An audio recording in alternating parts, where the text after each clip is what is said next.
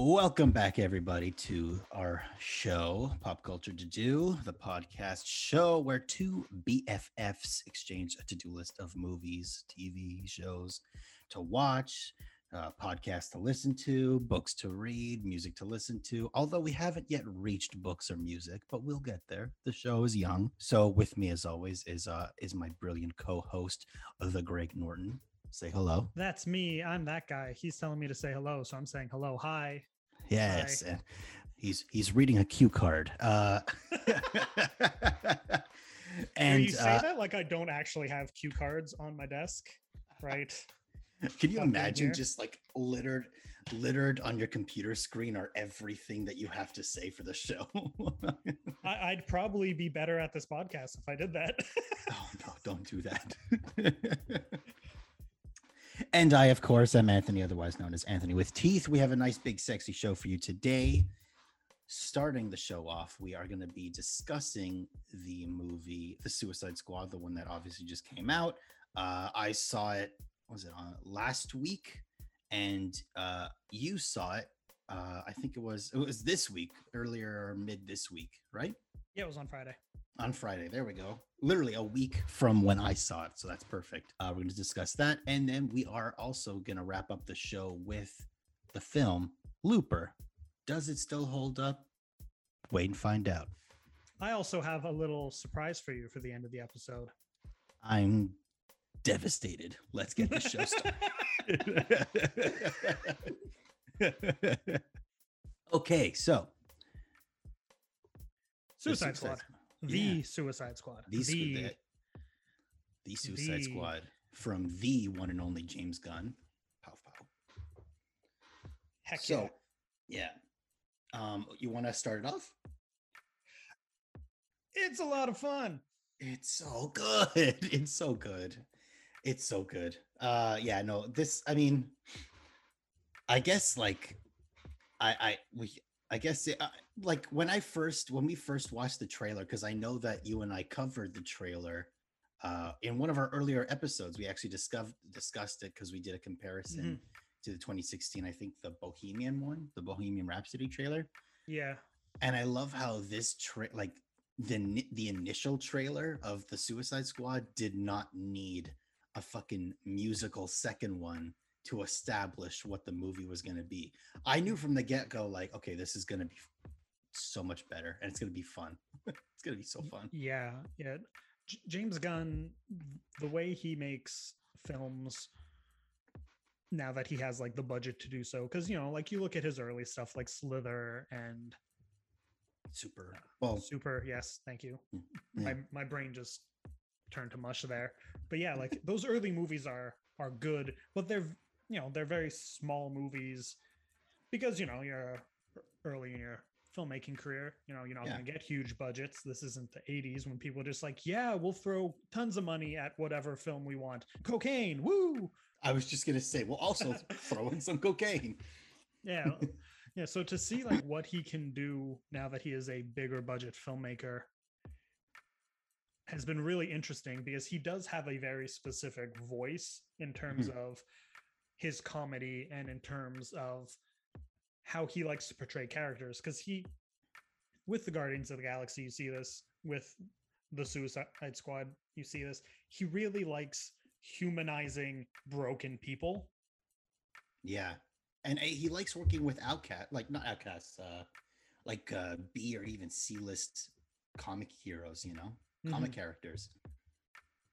And I think that's part of, the fact that, if he is using the smaller names, if he is using your Polka Dot Mans or your Ratcatchers, you end up getting to sort of breathe your own life into them. Whereas, you can't do that with bigger names. Like, we all know enough about the Harley Quinn character.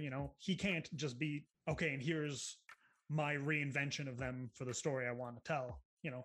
She is who she is, and he does a great job with her. Margot Robbie, of course, kills that role. She's fantastic. Does. I think she's the best in this movie at portraying. Well, I know I can't say that. I haven't seen Birds of Prey yet, so I really don't.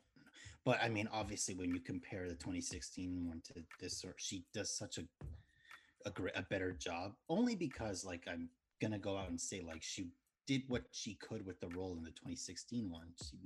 Oh yeah, she kills it in each one. She does. It's just the material she had to work with. Yeah, there's more interesting stuff going on for every character in Yeah. in this film, which is what I like. Is every character gets a thing, gets a moment. Even minor characters who aren't there for long get a good joke, get a good something. It's true. Everyone everyone gets like their time in the spotlight, if you will. Um Mm-hmm. like there's, even if we're not, if you don't get to spend a lot of time with a certain character, like even like Ratcatcher 2 or Polka Dot Man, we're given like some small insight as to his condition and his backstory, and it's not a lot, but it's enough. It's like literally the perfect amount, I think. Like that thing with his mother and the fact that she experimented on him, and they kind of use that joke, like, okay, sorry guys, we're going to be spoiling it. There's going to be a lot of spoilers here. Yeah, apparently we're not giving you our thoughts before we go into spoilers. We're just going right into everything. Yep. Spoiler warning, spoiler warning, spoiler. Yeah. Anthony cannot talk about a movie without spoiling the entire thing. Well, I mean, how the fuck am I going to do that? There's ground to cover here. Well, we could have talked about lots of stuff before getting into the spoilers of everything, but yeah, it's true. Spoiler warning. Anyway, so I just like the fact that oh my god, I like the fact that this movie handled the backstories better than just shooting up fucking baseball cards of each character like the first movie did. Yeah, 100%. Yeah, and I like also because this is essentially like a soft reboot. Is it actually? Well, yeah, because they don't really spend much time trying to connect it to the other one. That's true. Yeah. But they still kind of assume that you've seen it because that opening scene where they explain, the whole thing. I was just going to say, yeah. It was very much like, okay, so this, blah, blah, blah, but we're not going to really explain it that much because it's the Suicide Squad. We get it. We get it. Yeah. This isn't the first one. It's just the good one. Exactly. But it's funny because they like this movie, like when it gets started, it throws you in, and we're like on the ride. There are like some lower points, but it's never like, I never considered it to be boring. It's just no. Small breathing periods, which you need in these kind of movies. You do, considering this is like 2.5 almost hours, I think. Something like that, yeah. And to say like it's a long movie, but it breezes by. Mm-hmm. Its pacing is so cool too because yeah, it doesn't exactly feel like a movie's pacing. It doesn't. It feels a little off, and especially with the like title cards that pops up here and there for like the little sections. Yeah. But that's the thing, like when you see those title cards and like the way that it's paced, it feels more like when you buy like a collected edition of a bunch of comics. It's like, okay, here's one run of comics, and then as you're reading it, like every issue has its own cover and everything. Yeah, like when you buy the volumes where it's like, okay, here's a run.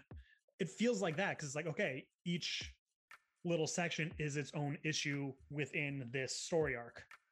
I love that, and I love how creative they were with it too. Like in like not using title cards, they actually put it in the scenery. Mm-hmm. I like they used one as a really good joke where it's big flames and it's Operation Jotunheim, and then Rick Flagg's like, but first, and then they blow out Jotunheim and the smoke says Harley. Yeah, I love that. Really good. Yeah, and I like that. Like in this film, you actually feel that sense of family, mm-hmm. like amongst the characters, because they've been together. Like I think it's like you could tell like it's been like a couple of days, Mm-hmm. And you can tell that several of them, especially Rick Flag, have relationships already. Like they took Rick Flag, one of the most boring characters from the first film, who's just there to hold a gun and make sure that they don't run off. And then you see him in this new one, and it's like, all right, I'm here with my coworkers. They're a bunch of murderers that I got to keep in line, but there's that rapport. That first shot we see of him in this movie, it's the camera pointing directly at him, and he reaches out a hand to shake, and it feels like he's reaching towards us. It is. It's communicating that he is much more amicable in this. I loved, because in the first movie, I feel like he was just a voice box for composition, for exposition. Yep. Like, this is Katana, she blah blah blah blah blah blah blah, and then Katana's just standing there. Are you done? Awesome.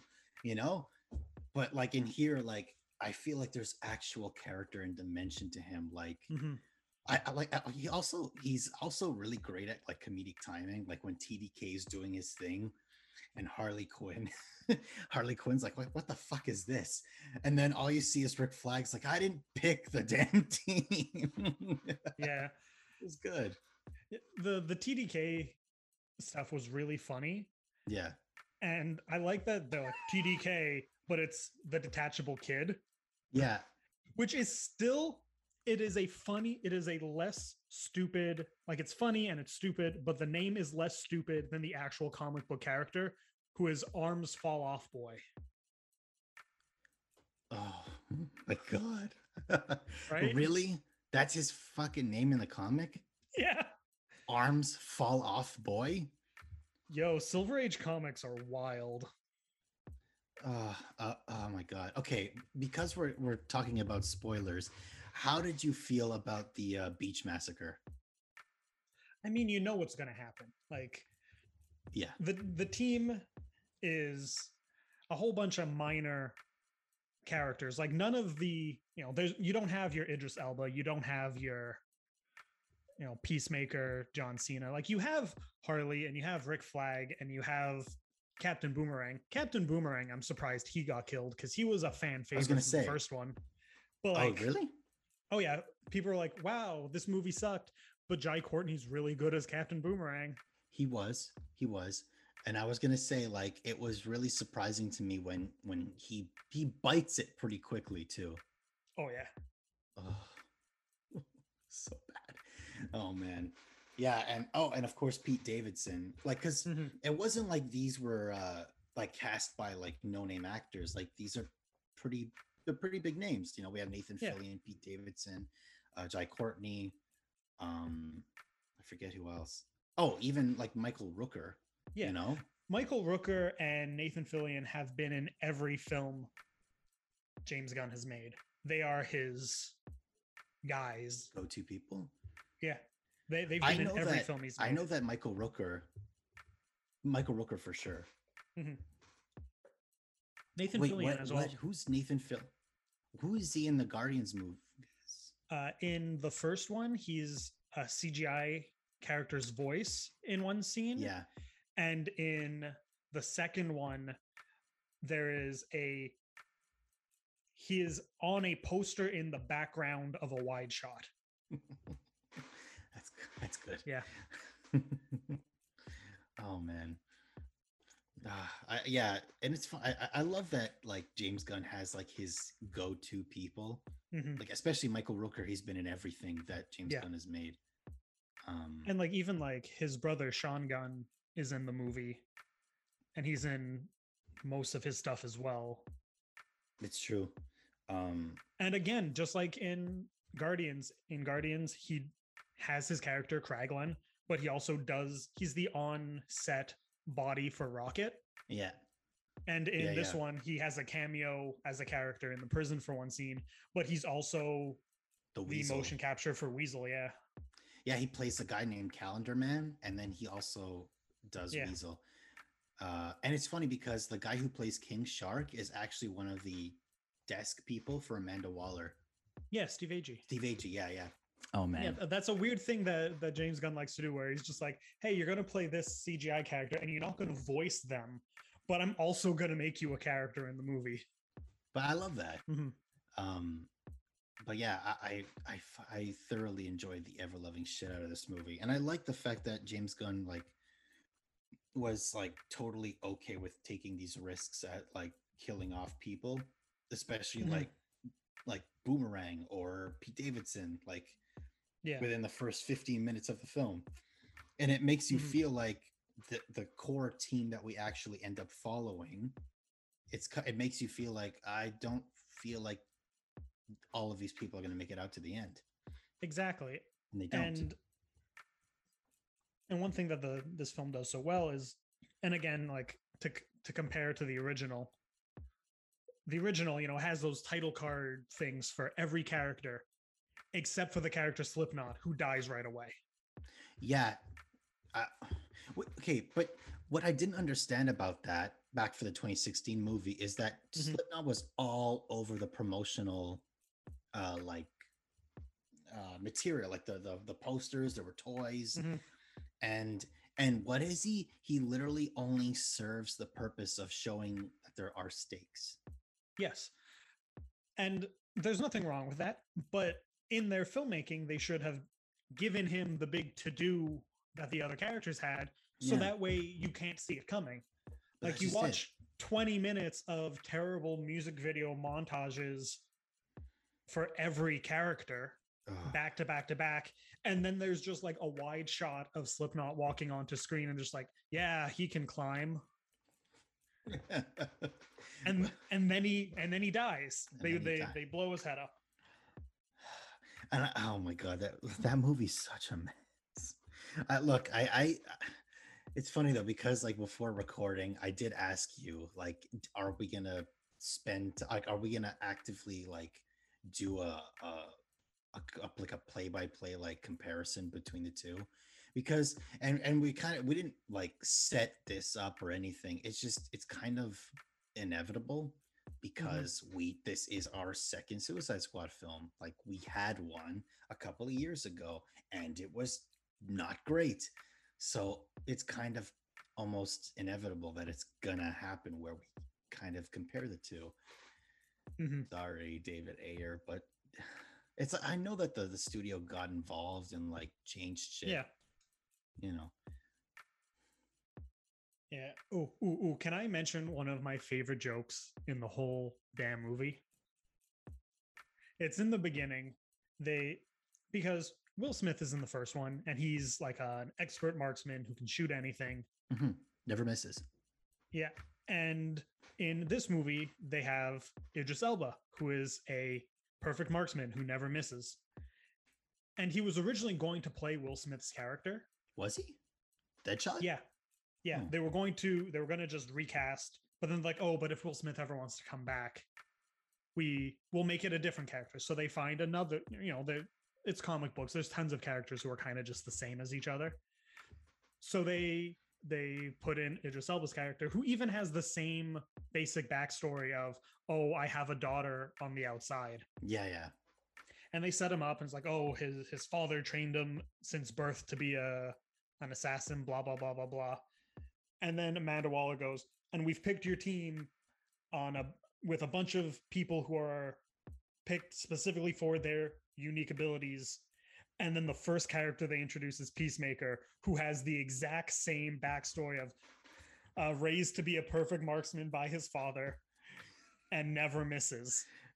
And and he literally says like he does the same thing I do. Yeah. And then it created that great dynamic between them where they're in competition with each other. It was a great in joke to the making of the film as well, Yeah. but also just like it sets up their character dynamic, and it's just smart little layering like that. I really do appreciate. I love that. I also really love the like the kill competition that the two of them have on that like small base with the freedom fighters. Yeah.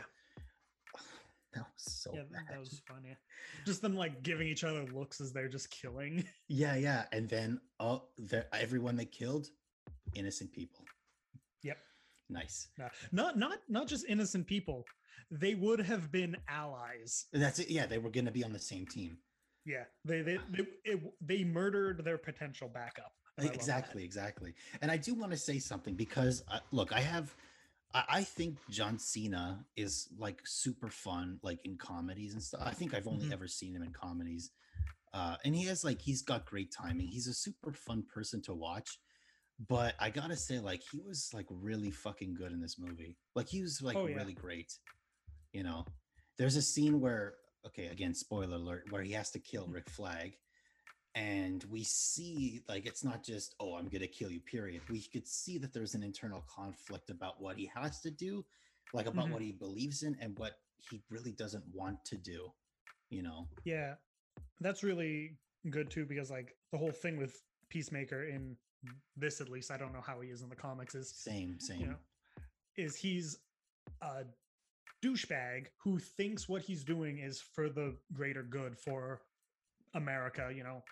John Cena was told to play douchebag Captain America. Exactly. Yeah. And like that's what he is. But like there's that moment of hesitation before he does it anyways.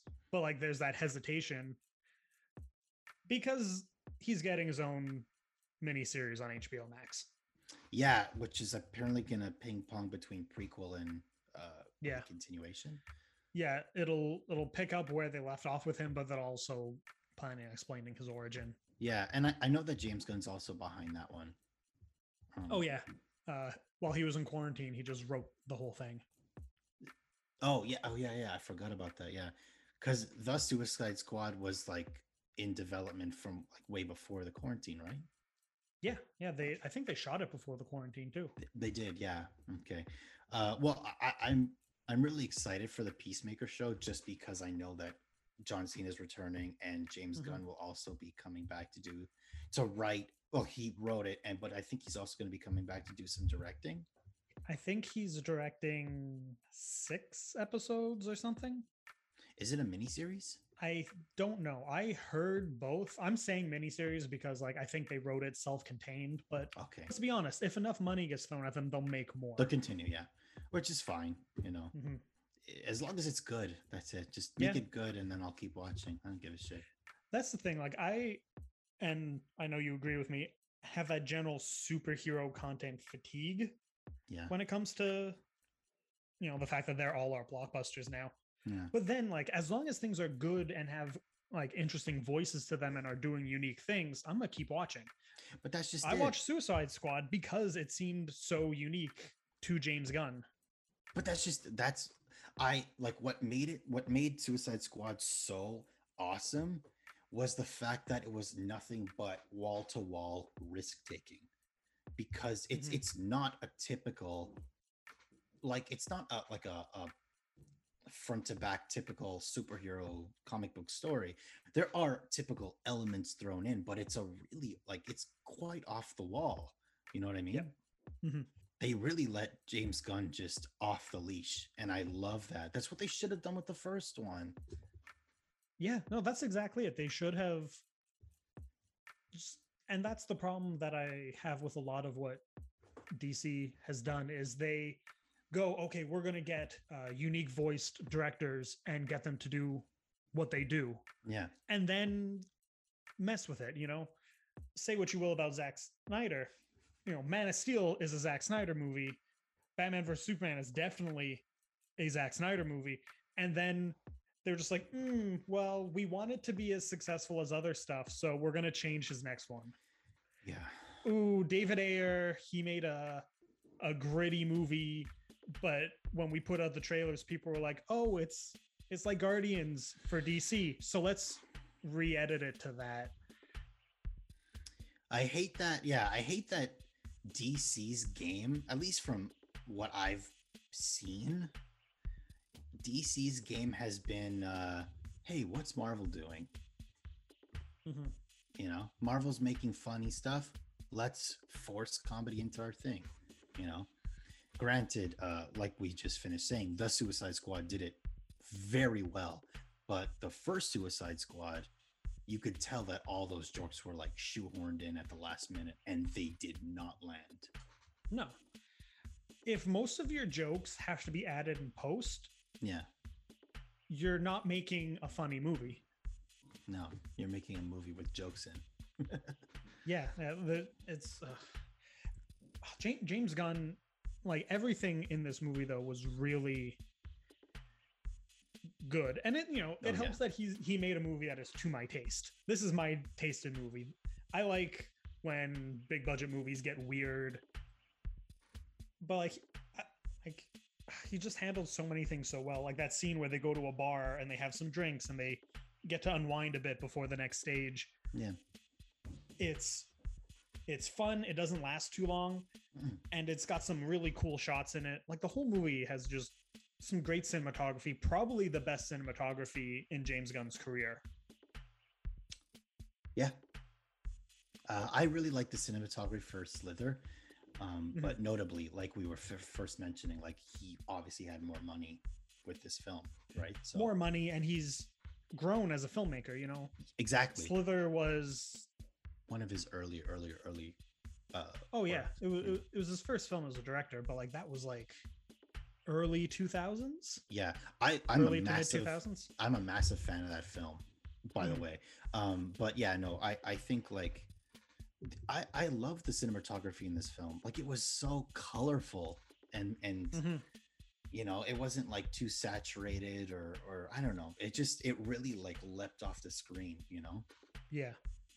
Yeah, and I think that's, again, to compare it to the 2016 film, I'm sorry, but like the 2016 one was a very muted film, which is how David Ayer makes his films, which is fine. But then those crazy color pop things really sort of forced this overly saturated thing right in your face. Oh wait, are we talking about the like glitchy edits? The glitchy edits, the big logo things were very bright, all that kind of stuff. I hated all whereas in this film, it's like, okay, no, all the color is there on purpose. Like it's all part of the story. Yeah, it's not we added layers of color in post. It's we actually filmed characters wearing colors. Rick Flag is wearing a bright yellow t-shirt for most of the movie. Yeah.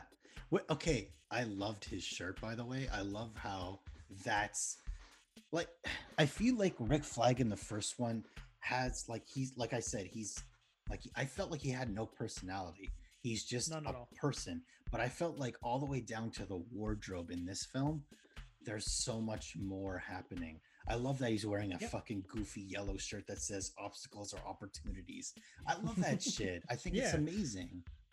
Yeah, and it's just that attention to detail that is just so great, and like even like in the beginning, like the character Javelin is wearing a yellow and blue costume. Yeah, no one would have worn bright colors like that in 95% of the movies DC has made in their universe. Like no one would have worn a costume like that before like Shazam came out. But whereas like this, it's like no, we're gonna throw them in. I love it. And Peacemaker with the bright red and the silver like thing. Yeah. I mean, I know he's a douchebag, but I think he was one of my favorite characters because I love that internal conflict that we see him like have to fight in like the mid to like latter half of the film. Yeah. I don't know. I really love characters like that they're so strongly set in their beliefs, but there's an internal conflict that they're kind of struggling with. I don't know. I felt he was one of my favorite for sure. But yeah. Wasn't going to be John Cena originally either. Who is it going to be? It was originally going to be Dave Bautista. Oh yeah, but he was busy with Dune. He was busy with something, probably Dune, yeah. Or Army of the Dead. Something. Yeah. I don't know. They wanted to work together again because they really like working on Guardians together, but there was scheduling conflicts, so they got John Cena, and he clearly loves working with John Cena because he wrote him an entire series. But John Cena seems like a fun guy to work with because I feel like as like dripping with machismo as he might be, it really feels like this guy's down to do anything.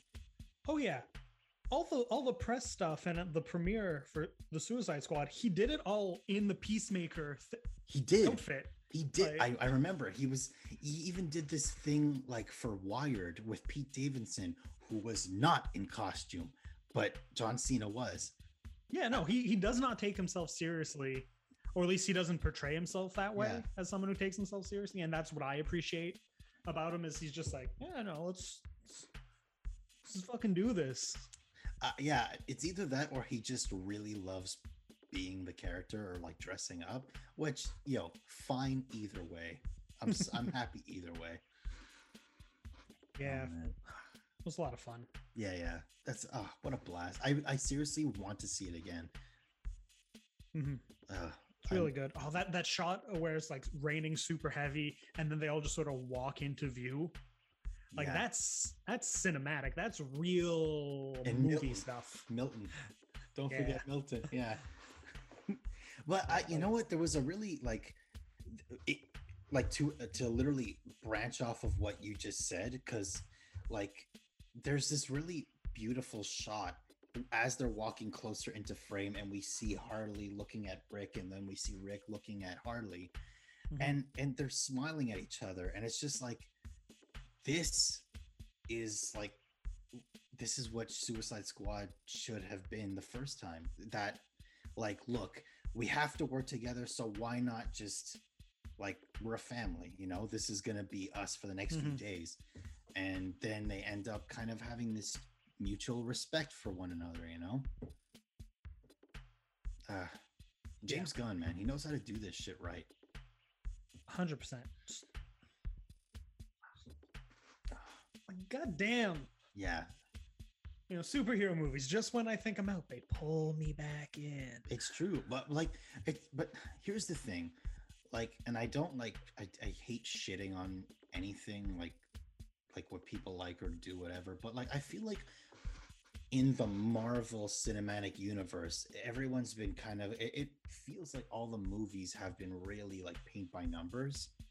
So obviously that's what's kind of gotten me detached. It's the moments, like you said, when they get, when there's a completely new take on a story, or, like for me, like The Boys, Invincible, Watchmen, I've always been a fan.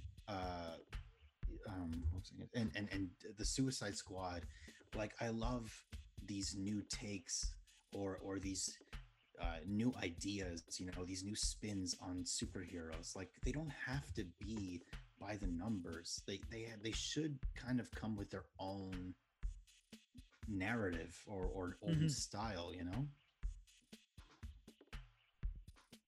100%. And looking at the Marvel movies, it's stuff like Guardians of the Galaxy that are the movies I get excited for, because they do feel unique into themselves. I was really excited for those. I really enjoyed Black Panther, as much as it does do that Marvel thing where the climax is a character fighting another character that is essentially them but slightly different. Yeah. But like the aesthetic and the whole like what is essentially like modern feudalism, like I enjoyed that stuff. Taika Waititi's take on Thor is the only good Thor movie. It's the only fun one. It's the only good one. Yeah, I couldn't give a shit about the other ones, to be honest. Okay, I have a question, because I've been, and look, we're gonna detract a little bit. Look, the Suicide Squad's fucking amazing. Please go watch it. But I am gonna ask you, because I have been on a little bit of a rabbit hole with Watchmen, and I don't know how fresh it is for you, but does that movie still hold up for you? Like, how do you feel about the movie now? Watchmen? Yeah, wait, have you read the book? Yeah. Okay, good. Okay. Yeah, I think the movie holds up. It has all of the problems that Zack Snyder movies have. Yeah. But it's still a good movie. Kind of tells a bunch of things in the comic wrong. Like, a lot of the point of things that they are trying to say in the comic, the opposite is made in the film. Yeah, but I still think it's a fun movie. Yeah, it not like good movie, but maybe not great adaptation. Sure. Yeah, that's a way to put it.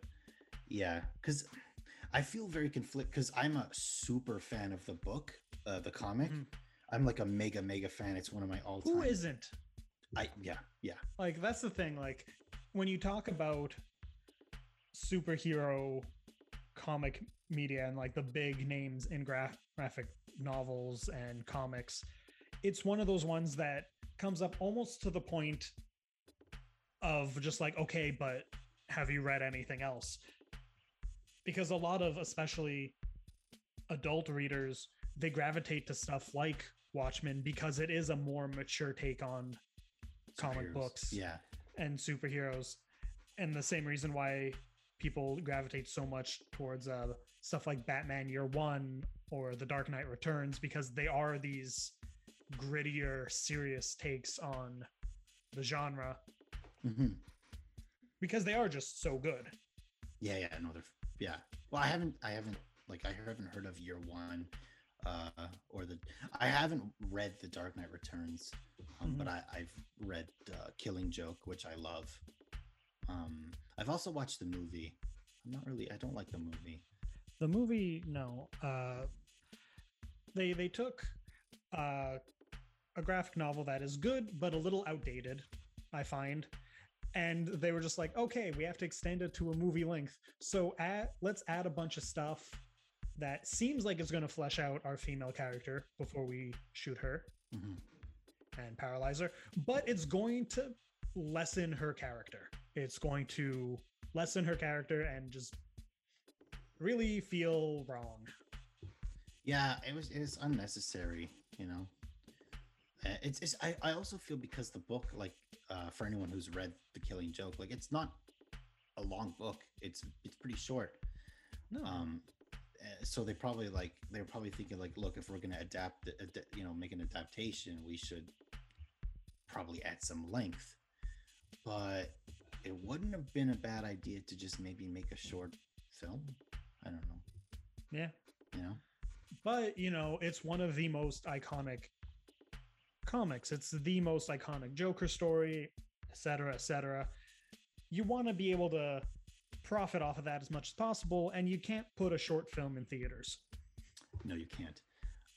But there's actually another book just called, like, I guess Joker or The Joker, that I used to confuse the two because the covers, they're not similar, but they're, I don't know.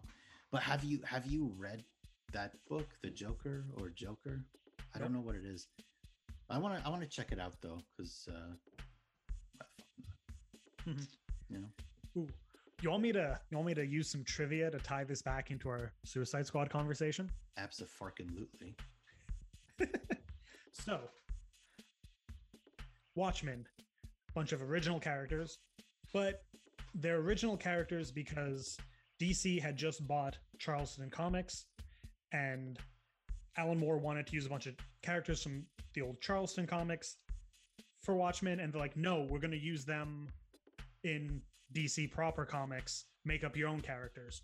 Yeah. So all of the Watchmen characters are based on now DC, formerly Charleston comic characters, including Peacemaker was one of the characters he was going to use. Yeah, and he based the comedian off of Peacemaker. Yeah. Yeah. Tying it all back together. None of this was a stupid, pointless tangent. Ha! I remember reading that. Yeah. Peacemaker's part of that Charleston, the Charleston Originals? Yeah. Oh, amazing. Because I never heard of Peacemaker until the movie. Yeah. Same. I do wonder, though, is he actually the same kind of person? Like killing for peace or whatever? I don't know. Let's give it the old Google. Because, I mean, if Alan Moore based the comedian off of Peacemaker, has to be kind of... At least somewhat, yeah. Yeah. And, of course, there's like a million Peacemakers. Every comic book character is like 5 characters. Which, like different iterations? Yeah. Yeah. Which they actually make a point of doing in the Suicide Squad, where they very specifically have Ratcatcher 2. Yeah. The daughter of Ratcatcher. Yeah. Right? Because every character, especially villains, but so many characters have had different people be them, you know? Yeah.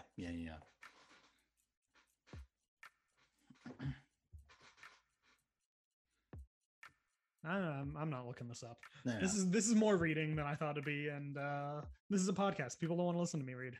yeah. They don't want to listen to you read silently.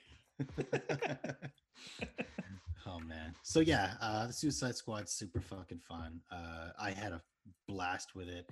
It was the first movie that my fiance and I saw in theaters since since March 2020 when COVID started. Mm-hmm. So, needless to say, it was weird at first, but it was fun. It was nice, and it was loud. It was very loud. It was very loud. Yeah. Yeah, it was good. It was so do you have any more on this, or should I transition us to the next thing we wanted to talk about? No, I'm done. We get on Looper. Yeah, transition. As I mentioned last week, we're going to be talking about Looper, a film that we both saw in theaters. We saw it in theaters together. We did. Back in 2012. Yeah. And, we loved it. A little obsessed with it, let's be honest. Our group of friends, we would threaten to close each other's loops as a joke all the time. If someone cut us off while we were walking somewhere, we'd be like, gotta close their loop. Yeah. Filmmaker makes a bad movie, we gotta close their loop. Their loop's being closed. we would do that all the time, but we hadn't seen it in a while. I know I hadn't. No, I haven't either. So we rewatched it to see if it is as good as we remembered it. Anthony, did you enjoy this movie? Yeah, I did. I did. For me, nothing got devalued or went down in quality. To me personally, like it's still a great fucking movie, just like the day I saw it with you guys in theaters. Mm-hmm. You? Oh, I had a great time. It's a great movie. Yeah, like if anything, I enjoyed it more than the first time because it had been a while, and I was just like really appreciative of all like these little choices that they made that like I noticed other times I'd seen it, but like I really appreciated this time. Like most of the cars in the movie are cars from current times, but with solar panels strapped to them. Yeah, it's a very unique take on the future. It's not like super glitzy like you'd see in, I don't know, another movie, but like I love how like, they have like those bikes and the fucking shit would break down. It's like yeah, this is the future, but it's not great. Yeah, like and like they drive through like an area that's like mostly people living on the streets, and like you see a young person stealing from someone and that person stealing just gets shot in the back. Oh yeah. Like they were very good in that film at just communicating things so you understand the tone of the world right away. Fossil fuels are more or less used up and scarce because everyone had to strap solar panels to their car. Only people who really make money are driving cars that aren't shit boxes. Yeah. Like all these like little choices that are just, easy ways of communicating things. Oh, most money is in gold bars and silver bars, and then you cash it out. That it's all these little choices that are just helping you get into the world of this future. Yeah, it's true. And I also like the way they kind of established like ranking. And this is only like shown with the guns, because they give blunderbusses to like, I guess the lower, like the lower loopers, I guess you will. Yeah. And they give Kid Blue like a gat, which is more focused on his aim, and who knew that Jeff Daniels as like a leader of like hitmen, it could be so fucking terrifying. So terrifying, but also like I love the choices they made with his character as well. Yeah, because like he doesn't really give that big a shit at the beginning either. Like he's very laid back. He's very just like, oh yeah, come on in, I'm just doing this to pass the time. Yeah.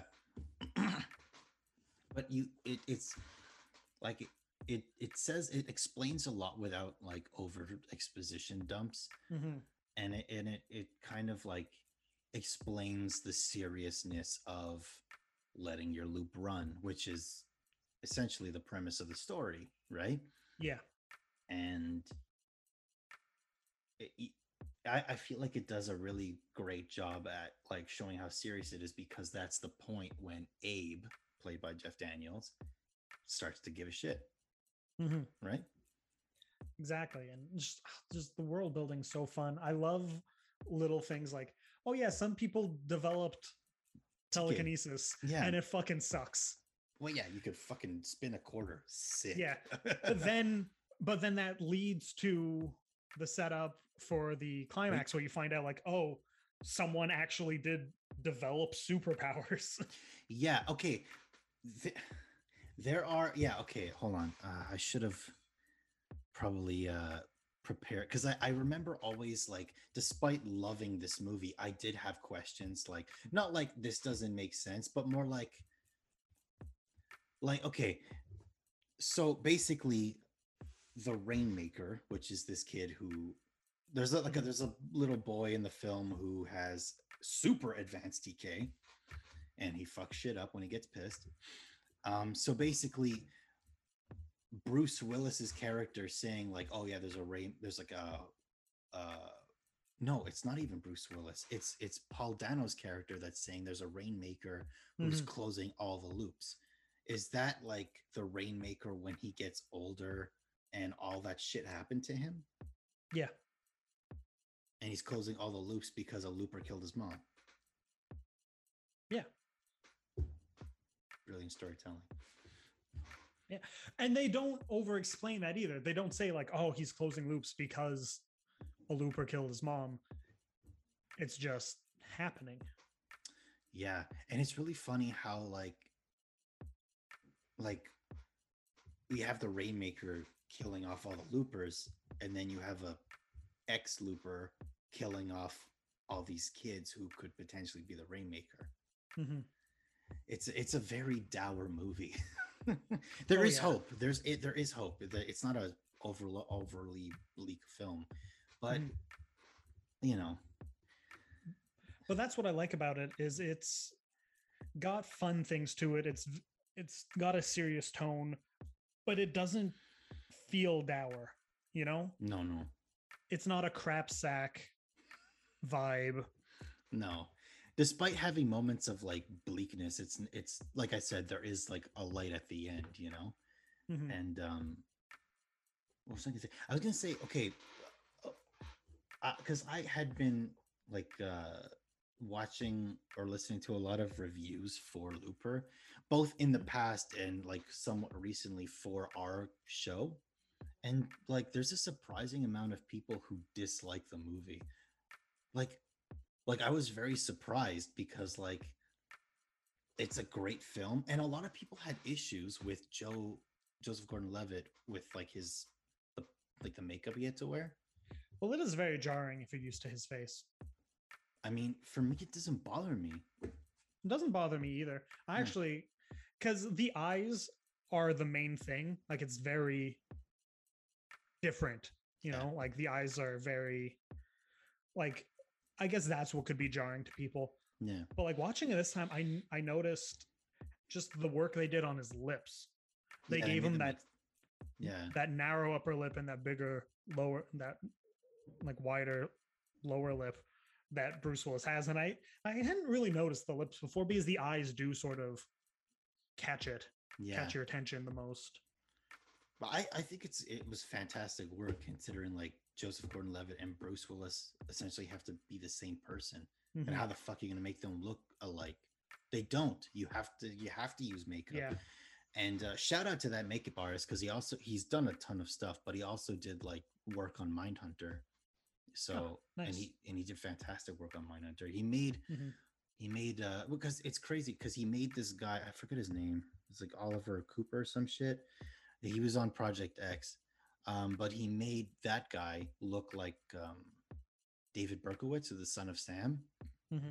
And it's like crazy, because you look at the character David Berkowitz, like in the character in the show, and I do not see the actor anywhere in the makeup. It's completely like unrecognizable.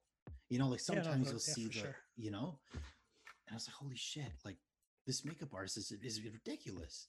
He won an Oscar for Bombshell, and rightfully so, because Hmm. his work is he's amazing. He's amazing. Um, Oh yeah, great stuff. yeah, but back to the movie though. It fun fact, I remember this. I remember like kind of it was you who like introduced me to this film because I don't know, we were seeing another movie and you were like, "Yo, have you heard about Looper?" And I remember seeing a poster of it somewhere on the way to whatever movie we were watching. Hmm. I was like, "Oh shit." Yeah, I mean, I keep seeing it, but like what is it? You explain it to me and you're like, "Oh yeah, like Joseph Gordon-Levitt had to wear like makeup because he had to look like Bruce Willis." You know? I was like, "Oh yeah, that's why he looked a bit weird in the poster." Because I knew it was him, but I was like, it really doesn't look like him. No. And then I remember like the days leading up to when we all went to go see it in theaters, I was like getting more and more excited to the point where I was like, shit, I cannot wait to see this in theaters. It was kind of like I went in blind because I hadn't seen any trailers. Um, I hadn't seen any trailers leading up to it because I was like, whatever, you know, the W is really excited. You're really excited. It's probably gonna, I don't need to watch a trailer. I'm just going to go in blind, you know? Yeah. Mm. And like that was one of those things where like I really wanted to see it and I didn't really know anyone who wanted to see it and was excited for it. So I just made you be excited too. I was like, I'm gonna get you hype so that way I don't have to see this movie alone. Yeah, and it was a blast. It was a blast. I was like, holy shit, man! So Like, good. it was great. It's still a great movie. It's still a great fucking movie. I would like to Fucking see. Bruce Willis's last great performance. Yes, I will. I will completely agree to that. It was the last movie where you could see like this guy's not just like sleepwalking through this fucking Mm. movie. He actually you could tell like this is a story he probably actually gave a shit about. You know, Last time before he realized, oh, I can just take big paychecks to show up for one day's work. bullshit for movies that are such generic action flicks, and they're like the titles like the standoff, the last stand. You know, oh, fuck off with your stupid fucking movies. Oh my god. Yeah, but I love the world of Looper. I love their take. I love Ryan Johnson's take on the future, and I love the story. Like this whole like Mm-hmm. underground is so like of time traveling hitman. I think it's well not time. They don't try. Well, they kind of time travel. Well, To they their don't time travel, but they're hitmen that use time travel. yeah, but if you think That's what about it, makes it interesting. Yeah. they eventually have to time travel to die. Wait a second. Okay, hold on. This is the part. This is the question. Okay, hold on. I have to get comfortable for this because this is a big question. Okay. And I know it's a question that I've asked you before, but it's still kind of like, can you please help me like clarify this? Okay, so for anyone who's unfamiliar with the film, these loopers are hitmen who have to kill targets that are sent back to the past to them, right? But because time travel in this world is so completely outlawed, in order to cut ties to ever having been involved with time travel, they then end up having to kill their own hitmen, which are the loopers. They're called loopers because they're in the future sent back to them and they kill each other and they get a golden payday. Now, this is my question. So basically, you know what? Never mind. I think I just answered it.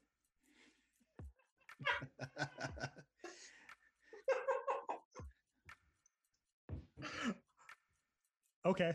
Yeah, well, because I was just gonna say, like, I don't understand. Like, so basically, they shoot their future self, and then they live out their life until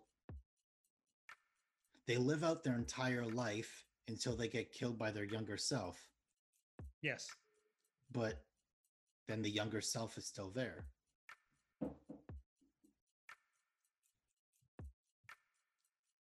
Okay. Thank you. Okay, he's gonna explain it now.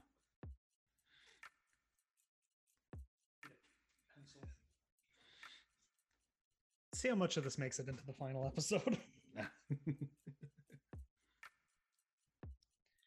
Half of our friendship is me explaining time travel to you. Well, because you're a big sci-fi guy. This is your life. This arrow, like this is your life. Oh, This okay. is- Yeah. Okay. This right here is your death. This X is your death. Got it. So that's the end of your life. Yeah. But if you can sort of go over, if it happens, this right here is when you kill your future self. Hmm. So you live it all. It's just because time travel is possible, some things can be at the same time. Let me see. See, Okay. I'm folding this paper to put the circle on the X. I get you. Okay, I think I understand now. That was always a big question for me. Like, despite like loving this film, that was always like a, but I understand because the younger self is still there. So wouldn't that in itself be a loop, like them just killing each other because the younger person? That's why they're called loopers. So they just that's the point. They just end up killing themselves, and it's a cycle of them killing themselves. Yeah. Which is why when you don't kill your loop, it's letting your loop run. That's so interesting. And it's closing the loop because this has to happen to create the loop. Shut up. So wait, okay, so that's literally the point of this. Wait, so that's literally the point. Like that's what I'm not just like that's actually what it is. Like Joseph Gordon-Levitt, Joe's character is meant to literally just kill himself for the rest of the. Mm-hmm. Wow. That's why they're called loopers.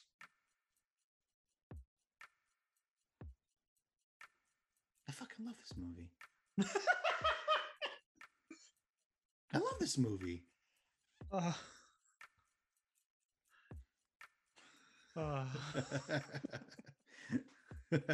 That's a lot of fun. Yeah, that was good.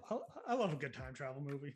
Right. It's they're sometimes they're very confusing and complex, but that does not lessen the experience of having fun with them and trying to just figure them out. That's half the fun anyway.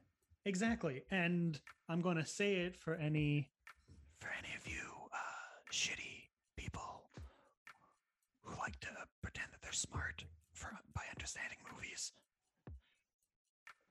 You can like a movie without understanding it. Thank you.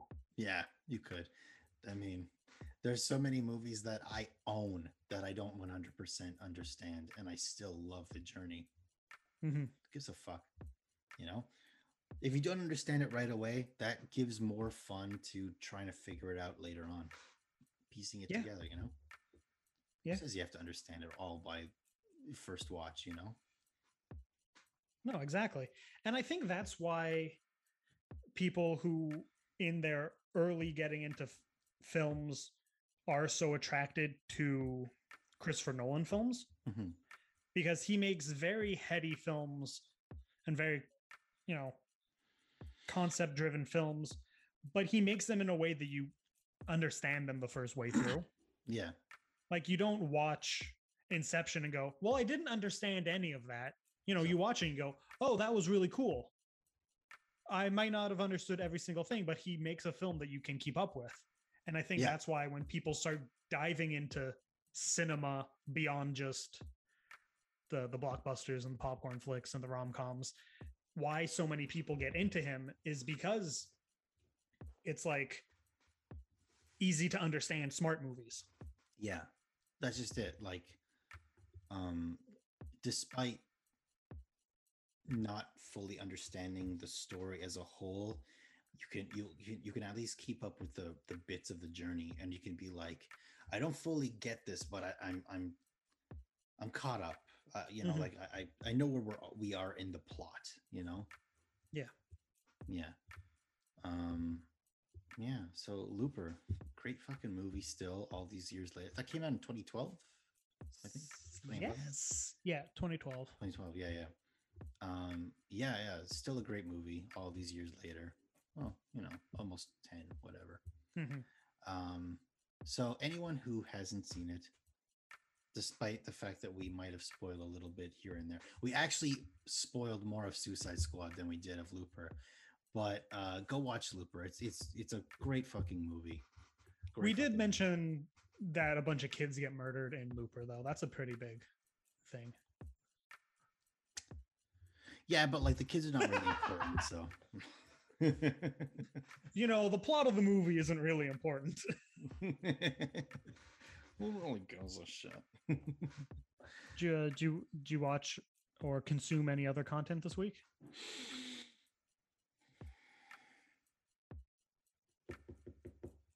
Yeah, I watched a movie. I finished because my fiance and I started this movie on Shudder called The Boy Behind the Door last week, and then we ended up finishing it this week. That's a great fucking movie. It's really it's like super indie. There's no one known in it, but it's a great movie. And then we watched this. We after that, because it's a very slightly harrowing journey, we decided to kind of soften the blow with kind of like a shitty B movie 80s horror film, and we kind of picked one at random, like expecting just a dumb stupid time. Ended up being a pretty good movie too. Oh yeah, what was it? It's a movie called Dolls from 1983 or 4 maybe.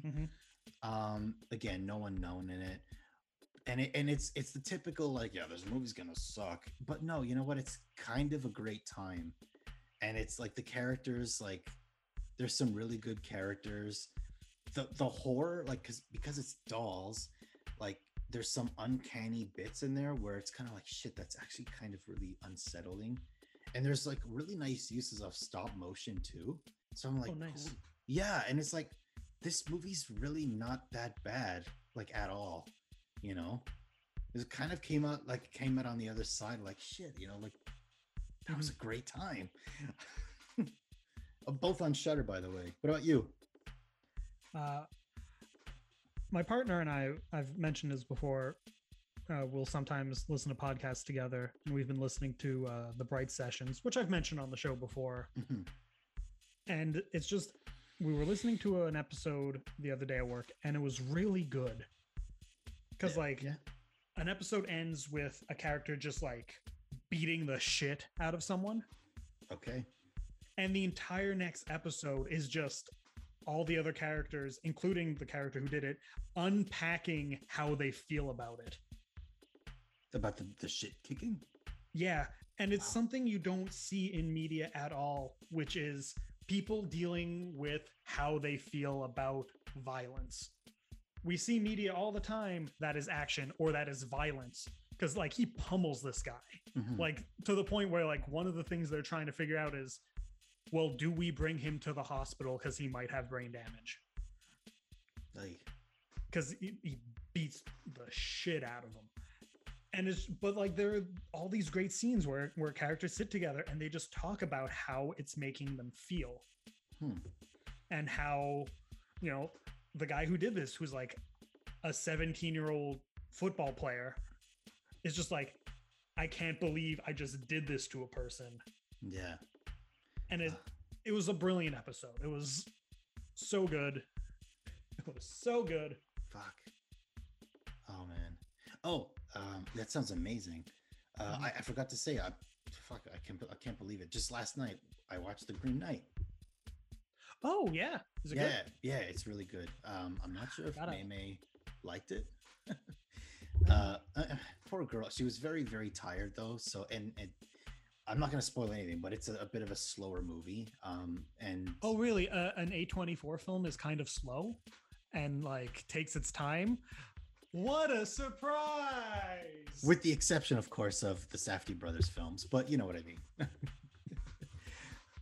A lot of their movies take their time, is what I'm saying. Which is, I like slow movies as long as the payoff is there, Yeah, so unfortunately she was very tired. It's a slow That movie, doesn't so help. she Yeah. so she did fall asleep. But th- you're planning on seeing it, right? Like this is on your Hmm. to watch. Okay, then I'm not going to say anything. Just watch it, and then we can talk about it after. Okay. Because it does I will. something, and it's just like, anyway, whatever. Watch it, yeah, I'll try to see it for next week. yeah. It'd be cool if we could cover it, like we did with Yeah. Suicide Squad. Yeah, Hmm. Hmm. yeah. And that's it. That's all I consume. Yeah. Hmm. Yeah. Okay. I haven't watched it yet, but I'm very excited. Yeah. Amazon Prime got the rights and put out the fourth rebuild of Evangelion movie, and I'm very excited. I saw the thumbnail for that. Yeah, I'm very excited. Yeah, I'm not really familiar with Evangelion though, so and that's the fourth. That's a fourth movie. Yeah. Okay. So quick unpacking of this, just Yeah, because it's something that excites me. It was a show in the '90s, Mhm. Neon Genesis Evangelion, really good. It's it's a mecha anime, but it's also a deconstruction of the genre, Cool. and it also is the creator at the time was dealing with depression, and it was like his outlet for that. Hmm. So like characters do like sad things and they're fucked up and like it's really cool, and then they ran out of like they got their budget cut near the end, so like some of the episodes have like these weird avant-garde moments in them because they couldn't afford to animate them regularly. Oh no. And then they got a budget to make the end of Evangelion, which was supposed to be a film to replace the last two episodes, Okay. but it doesn't. It incorporates them in a way that you still have to watch these weird low budget episodes, but it expands on it and it adds more sad stuff to it. It's great. It's great. Man. Neon Genesis Evangelion, watch it. So much fun. And then they made the rebuild movies, which were supposed to be 4 movies that retold the events of the series Mhm. in a more concise way. Minor spoilers, not going to get into the details, but it's supposed to be these 4 movies retelling the series. Okay. At the end of the second movie, they change directions and it becomes an alternate timeline. Balls. So, yeah, so now these 4 movies that were supposed to be like, oh, you can watch these instead of watching the series are now a companion piece and you still have to see both. But that's really smart. Yeah. And I'm excited because also there are things in it where like there's some imagery in the first film and in the last episodes of Evangelion that if you sort of look at them and sort of how they happen, it kind of implies that the movies take place after the series and it sort of reboots itself. Yeah, no, it's wild, and I doubt the 4th movie will answer these questions in any satisfying way, but I'm just excited to see what happens. It's out, or yeah, it came out. It came out on Friday. Okay. They also, in conjunction with putting it out, released the first 3 on Prime as well, so you can watch. So I'm going to watch them all. I'm going to watch the ones I've seen, and I'm going to watch the next one. It's going to be great. Nice. I'm just going to have some fun weeb time. No, but look, anime's fucking great. Okay, I'm not like a big fan of like Naruto or anything, but I love like, I don't know. There's a lot of anime that I love how you're still dancing. Anime's fucking great. I'm a big fan of the Castlevania series on Netflix. The Akira, one of the greatest films ever made. I'm a stupidly huge fan of that. Ghost in the Shell, and you know what other movie I'm a big fan of? What movie are you a big fan of? The one that I'm making you watch for next week. Oh, how did I know this was coming? Woo! What are we watching? You're watching, and I hope you haven't seen it already, Paprika. I have not seen it because recently we were talking about it and I was like, get me to watch it for the show, or you were like, don't watch it, I'll make you watch it for the show, or something like that. Yeah. But I am gonna watch it You for have the to. show. Oh, dude. Okay, because I want you to watch it because I also want us to have the discussion, if you know what I mean. I know what you mean. Yeah. I'm dancing again, everyone. Anthony joined in this time. Yeah. You can notice by the squeaking of my chair. I'm just gonna address this on the podcast. I hate your fucking chair. Yeah, I know. So much. And I've said it to you before, but I'm saying it on the podcast. I hate it. Half of what I do in editing is trying to cut that out, and then halfway through editing an episode, I just give up. Because especially when it creaks while you talk, I'm like, well, I gotta leave that in. Oh man, yeah. For anyone who doesn't know, if I'm correct, Norton stands when he records. Most of the time, yeah. Most of the time, yeah. So there's no creaking on his side. But also, my chair doesn't creak like yours does. It doesn't. You need a second chair just for podcasting. Yeah, or just a shit ton of WD-40. Yeah, you just gotta bring in like your kitchen chair and sit on that in silence. Oh God. All right. Before we wrap up, I do have something for you that I mentioned in the beginning. Yeah. Listeners, for those of you who may not know, I like to sometimes read terrible or low-rated reviews of movies Anthony loves and make him guess what movie he loves got a poor review. Okay. And usually I make him do like 4 or 5 of these. I've only got one for you this time. And it's not a terrible review either. My heart can only take one. What's up? Okay. So you have to guess this film. Are you going to give me the year? No, because when I give you the year, you cheat and look them up. He's right. Okay. This could be anything though. Okay. Okay, go. Yeah. Okay. Solid start. Confusingly on the nose conclusion. Left me asking, the hell was the point of any of that?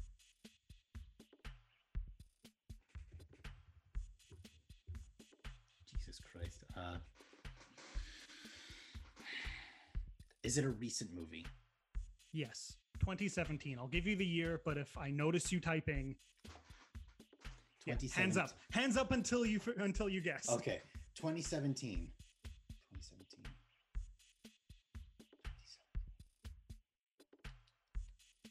What was my number one of 2017?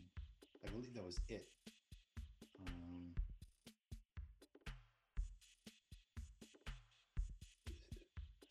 Wasn't Super Dark Times 2017? Was it? You tell me. I don't remember when movies come out all the time. Okay, wait. Is that your guess? No, my guess is I think Killing of a Sacred Deer also came out 2017, so that's my guess. The film was Super Dark Times. Are you kidding? You skirted around it. I didn't want to give you that year. I didn't want to be like, yeah, that's when it came out, because then you would have known. Yeah. If I just knew off the top of my head. So yeah, that was that review. Yeah. How does that make you feel? For anyone who wants to know, it makes me feel like shit, because now when I revisit that top 10 list, I would easily have put Super Dark Times as my number one. It's a great fucking movie. I'm glad. Oftentimes when I read you these reviews for movies that you love that are poor, you get like really like insulting. Where you'll be like, "Oh, that person's stupid. That person doesn't know shit." Blah blah blah. And I'm glad you did not do it for this movie, because that review was by our friend Maddie of the GSC. Gentleman Sports Corner, new episodes every Friday. Yeah, that was Matt. That's Matt's Letterboxd review for that film that he watched a couple weeks ago. What the fuck, Matt?